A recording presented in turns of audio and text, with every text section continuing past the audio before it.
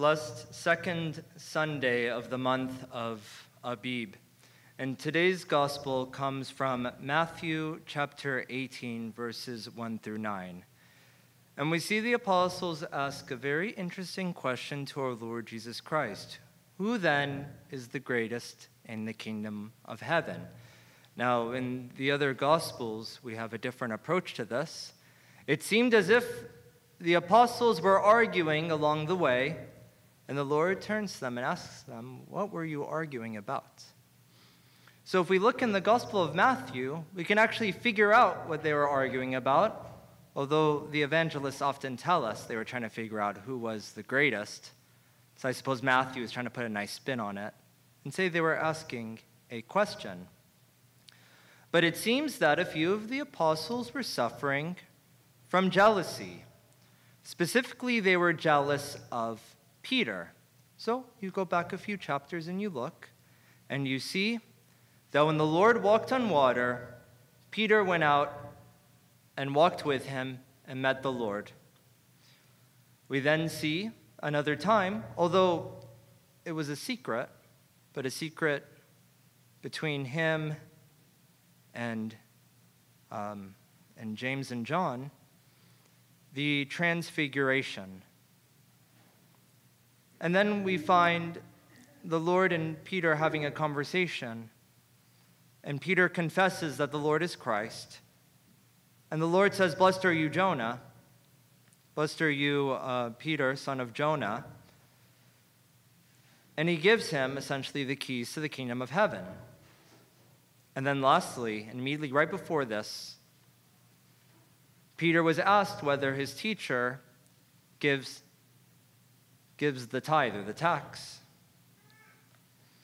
So he went to the Lord, and the Lord said to go take a fish, and within the fish's mouth would be the money for the offering. Okay.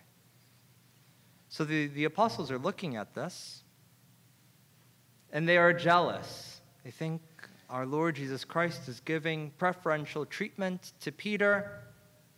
Don't we deserve to have a great reputation?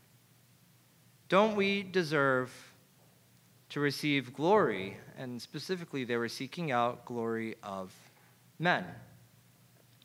I guess what they missed were the parts where our Lord Jesus Christ rebuked Peter, because he did rebuke Peter many times. He openly commended him and openly chastised him, because a loving father chastises his beloved son.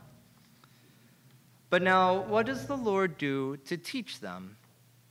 Well, it would have been really obvious for the apostles to look at the ministry of our Lord Jesus Christ and learn from him, because they're supposed to be with him for 3 years. They're supposed to learn from his example. But I guess that wasn't clear enough.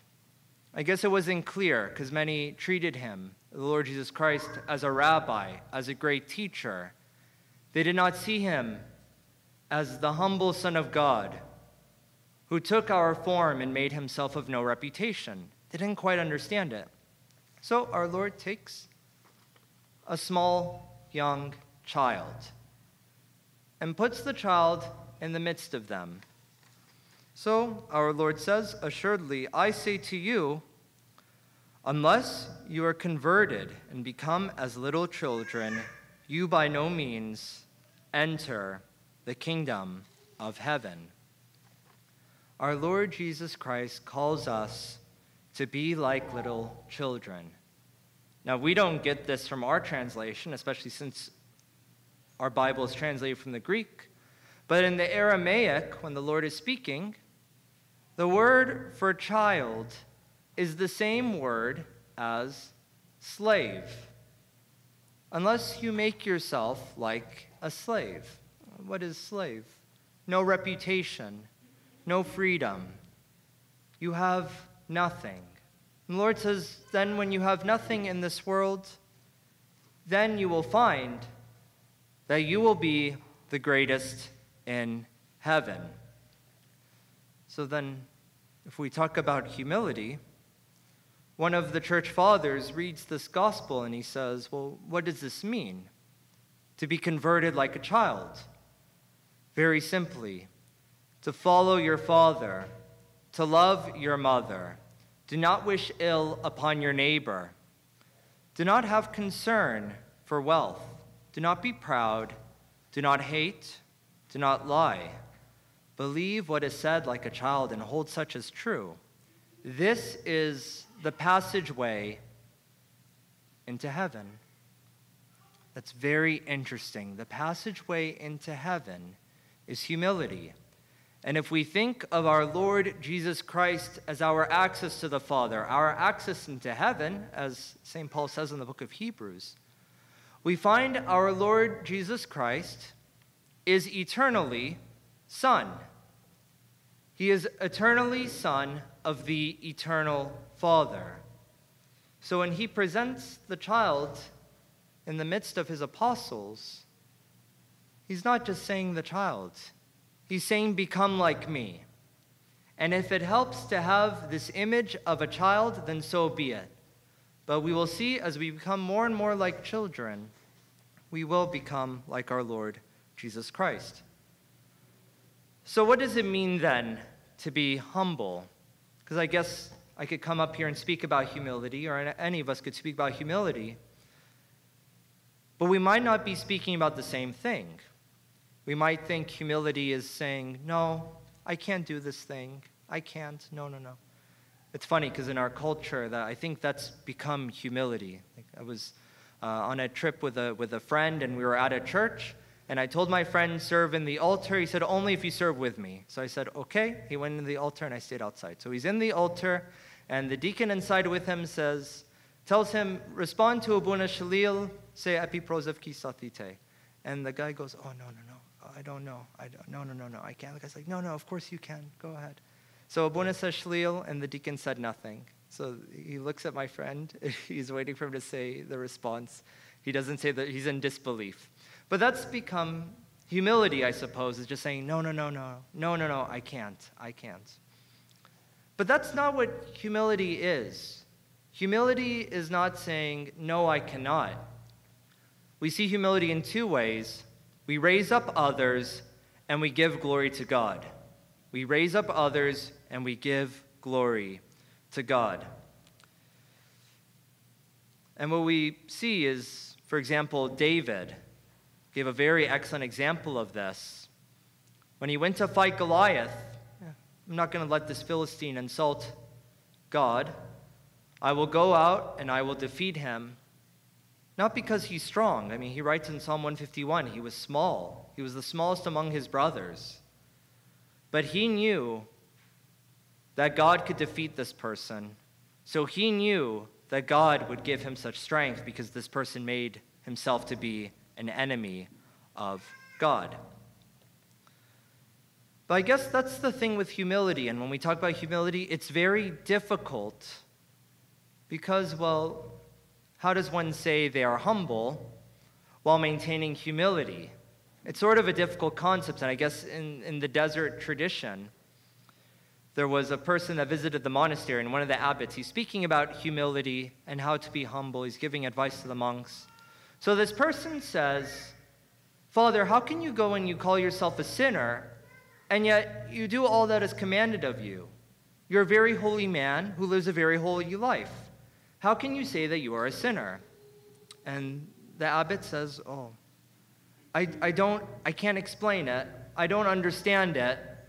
This is how I feel. And he said, no, seriously, you need to be able to explain it to us. And the abbot said, no, I tell you the truth. In fact, you're confusing me. I don't know. So then one of the other monks says, it's kind of like if you're learning medicine or a career or some kind of trade, some kind of thing in academia.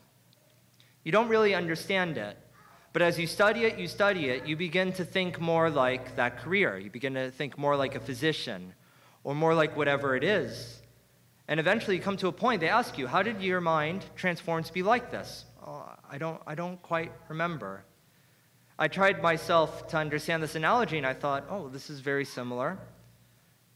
Some went to graduate school. Going to law school, for example, the first year is very difficult because you're taught to think more and more like a lawyer. And after a year, it becomes much easier, so the second year they double the work on you because they know now you can do it. But then you ask yourself, you ask that person, how did you figure out? How did your mind adapt to this? Oh, I don't know. I don't know. I guess I observed what others were doing, and I tried my best to follow it, and I found myself with this mind. That's the same thing with humility. So when we look at humility, it's good to look to the desert tradition, to the desert fathers. Why? Because they sought every possible way to practice humility. It began with their garments, the bonnet on their head. Grown men do not wear bonnets. Babies wear bonnets. So for a grown man to wear a bonnet, it is very strange. That is because the monk is to be a child regarding malice. And we too are called to be children regarding malice. Because you see, the small baby, it does not have hate. It does not have negative intentions or feelings towards anyone. That is what we are called to be. Now, what's very interesting is humility is important because it helps us to produce fruit. Now, I didn't believe this when I read it. I had to Google search and find. But one of the church fathers says there's many trees that when they point up, they don't produce much fruit. So then you have to, I guess, weigh the tree down. When you bend its branches, it begins to bear more fruit. I said, is that real? So I Googled it. I guess that's a real thing. And what was interesting is I even found arguments. Some people were saying, well, you can do that when the tree is young, because when the tree is young, it's easy to bend the branch. But when the tree is much older, it is harder to bend the branch. And in fact, it's a lot of work to do it. So I don't know if I can recommend it. And I thought, oh, what a perfect example of humility this father found. When we are bent, when we are lowered, it is then that we produce more fruit. But like this person complained, it is difficult when we are older. I find it's much easier to receive correction when we're younger. Much easier for someone to correct us. But when we are older, it becomes much harsher. Why? Because it is harder for the older branch to bend. So I want to meditate just a few quick examples of humility, but we will find that the humble see God. Through humility, we will see God. Now, for example, Moses was called the most humble man, and he was able to see God. He was able to see him as he passed by. And it is our Lord Jesus Christ who said, "When I was hungry, you fed me. When I was naked, you clothed me. You were the one who visited me." The Lord presents himself as the lowest among us, the most humble among us. So when we ourselves practice humility and serve those, we deem, oh, maybe this person is lower than me, or maybe this person is needy. No matter what the feeling towards this person, we find the person is Christ. Who can be greater than Christ? We lift this person above us. We do not serve because we are greater. We serve because we are called to serve, because Christ washed the feet of the apostles, and we serve because we have need of service. And in fact, it was St. Beshay who received Christ, not knowing it was him, washing his feet, and did not discern it was the Lord Jesus Christ until he saw the hole in the foot and realized this. So he goes to the other servant, and he says, "Come, drink this water." And the servant says, "No," which I never liked the response, no. But he says no to the Father. And then later on, he realizes that this water was the water that washed the feet of the Lord. So he goes to drink from the water. The water is gone. The water is gone. Now we also find that humility grants us victory over the traps of the enemy.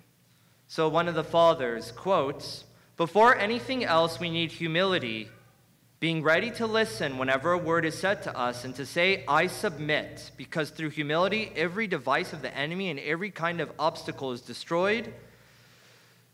we find no power greater than humility. Why? Because the Lord is made manifest in our weakness, because when we are decreased, he is made strong. Saint Anthony received a vision. He looked in the desert and he saw many traps of the enemy, and he sighed and he said, what kind of man can survive with all these obstacles? Because remember, the devil is the obstacle to every good work and every good thing. So the Lord spoke to him and said,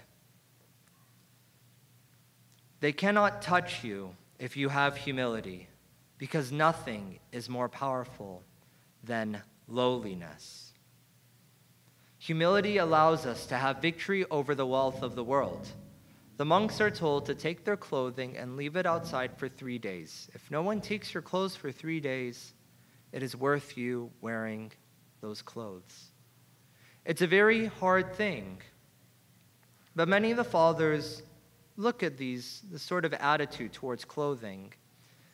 It's not the clothing that we should be concerned with. Rather, we should be clothed in grace. We should be clothed in the grace of our Lord Jesus Christ, which comes through obedience, which comes through transformation and love. St. Augustine says, I did not feel that I was above the world until I gave up everything in the world. And King Constantine was speaking with St. Beshay, and he said, I wish I had the honor of the monks. And St. Beshay said, what do you mean? You're a king. You defeat heretics. You defeat nations. You rule. You have all the treasures in the kingdom. He said, I would give up all the treasures and become a monk had I known the glory and the honor given to the monks. It is because of humility. Humility grants us victory over status. We find that really clear in the Gospels. When the publican and the Pharisee go to pray, the Pharisee's up front and he says, God, thank you, didn't make me like the publican over there. I'm a great guy. Aren't I awesome? Whereas the publican is beating his chest and he says, I am a sinner. Which prayer did the Lord accept? We know it is the prayer of the publican. Those who are naked in virtue seek the praise of men. But when we are clothed with such virtue, all we seek is to please and glorify God. So we're brought to a very interesting character, Abba Arsenios. Abba Arsenios, who is a tutor of the sons of Emperor Theodosius, who decides, I don't want to be in the palace any longer. I want to go to the desert through the guidance of our Lord. So he goes and eventually he's asked, you studied Greek. You know many letters. You know many things. Yet you are learning from these illiterate Egyptian monks. And he says, those things I've learned from letters, they cannot teach me what these monks have learned through their own labor. Do not let status or education, the puffery that comes with much knowledge, become an obstacle between you and God. In fact, many philosophers, they went to go visit Abba Antony, and they would, for example, they would say, you are not a man of letters, which we don't know if that means he was illiterate or if he just didn't know Greek. But they'd say, you are not a man of letters. And he said, which came first, the mind or the letters? And they said, well, the mind, because then how otherwise would you produce the letters? And he said, exactly.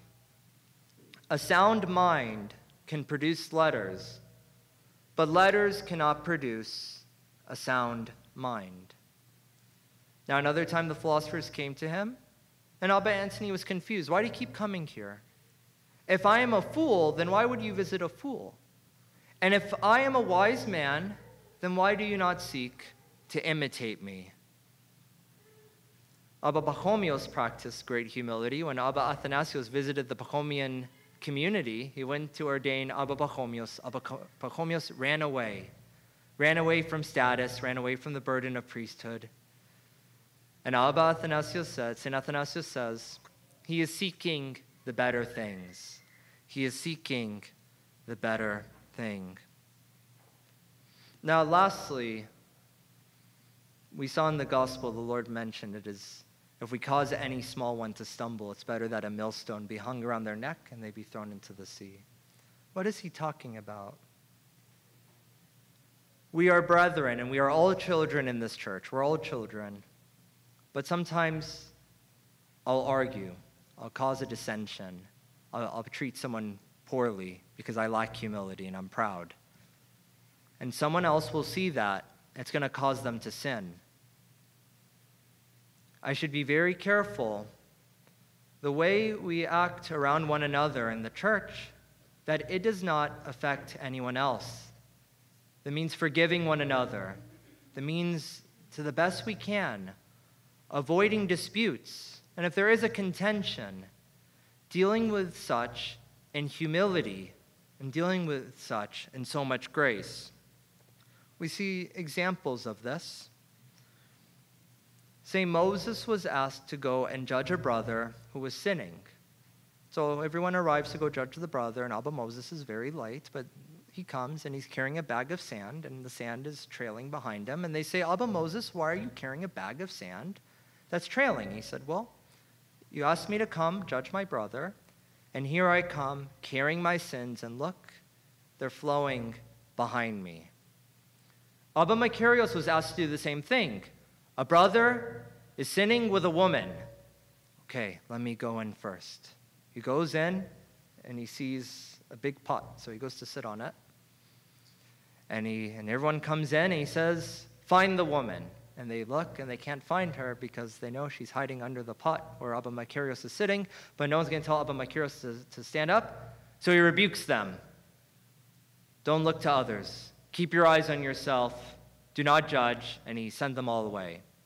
But then finally, when everyone left, he raised the pot and brought out the woman, and he said, do not commit such sin. Do not allow the fire of the sin to burn up your soul. So I pray as we continue looking at this gospel and continue our relationships with another and everything else, may we have humility. Let's raise others up. Let's give glory to God. Let us be careful not to have dissensions among one another, because that kind of fighting is what allows the devil to defeat us. We can't have this because our Lord has given us so much grace, so much power, access to his body and blood. To our Lord Jesus Christ belongs all glory and honor with his good Father and the Holy Spirit, and glory be to God forever. Amen.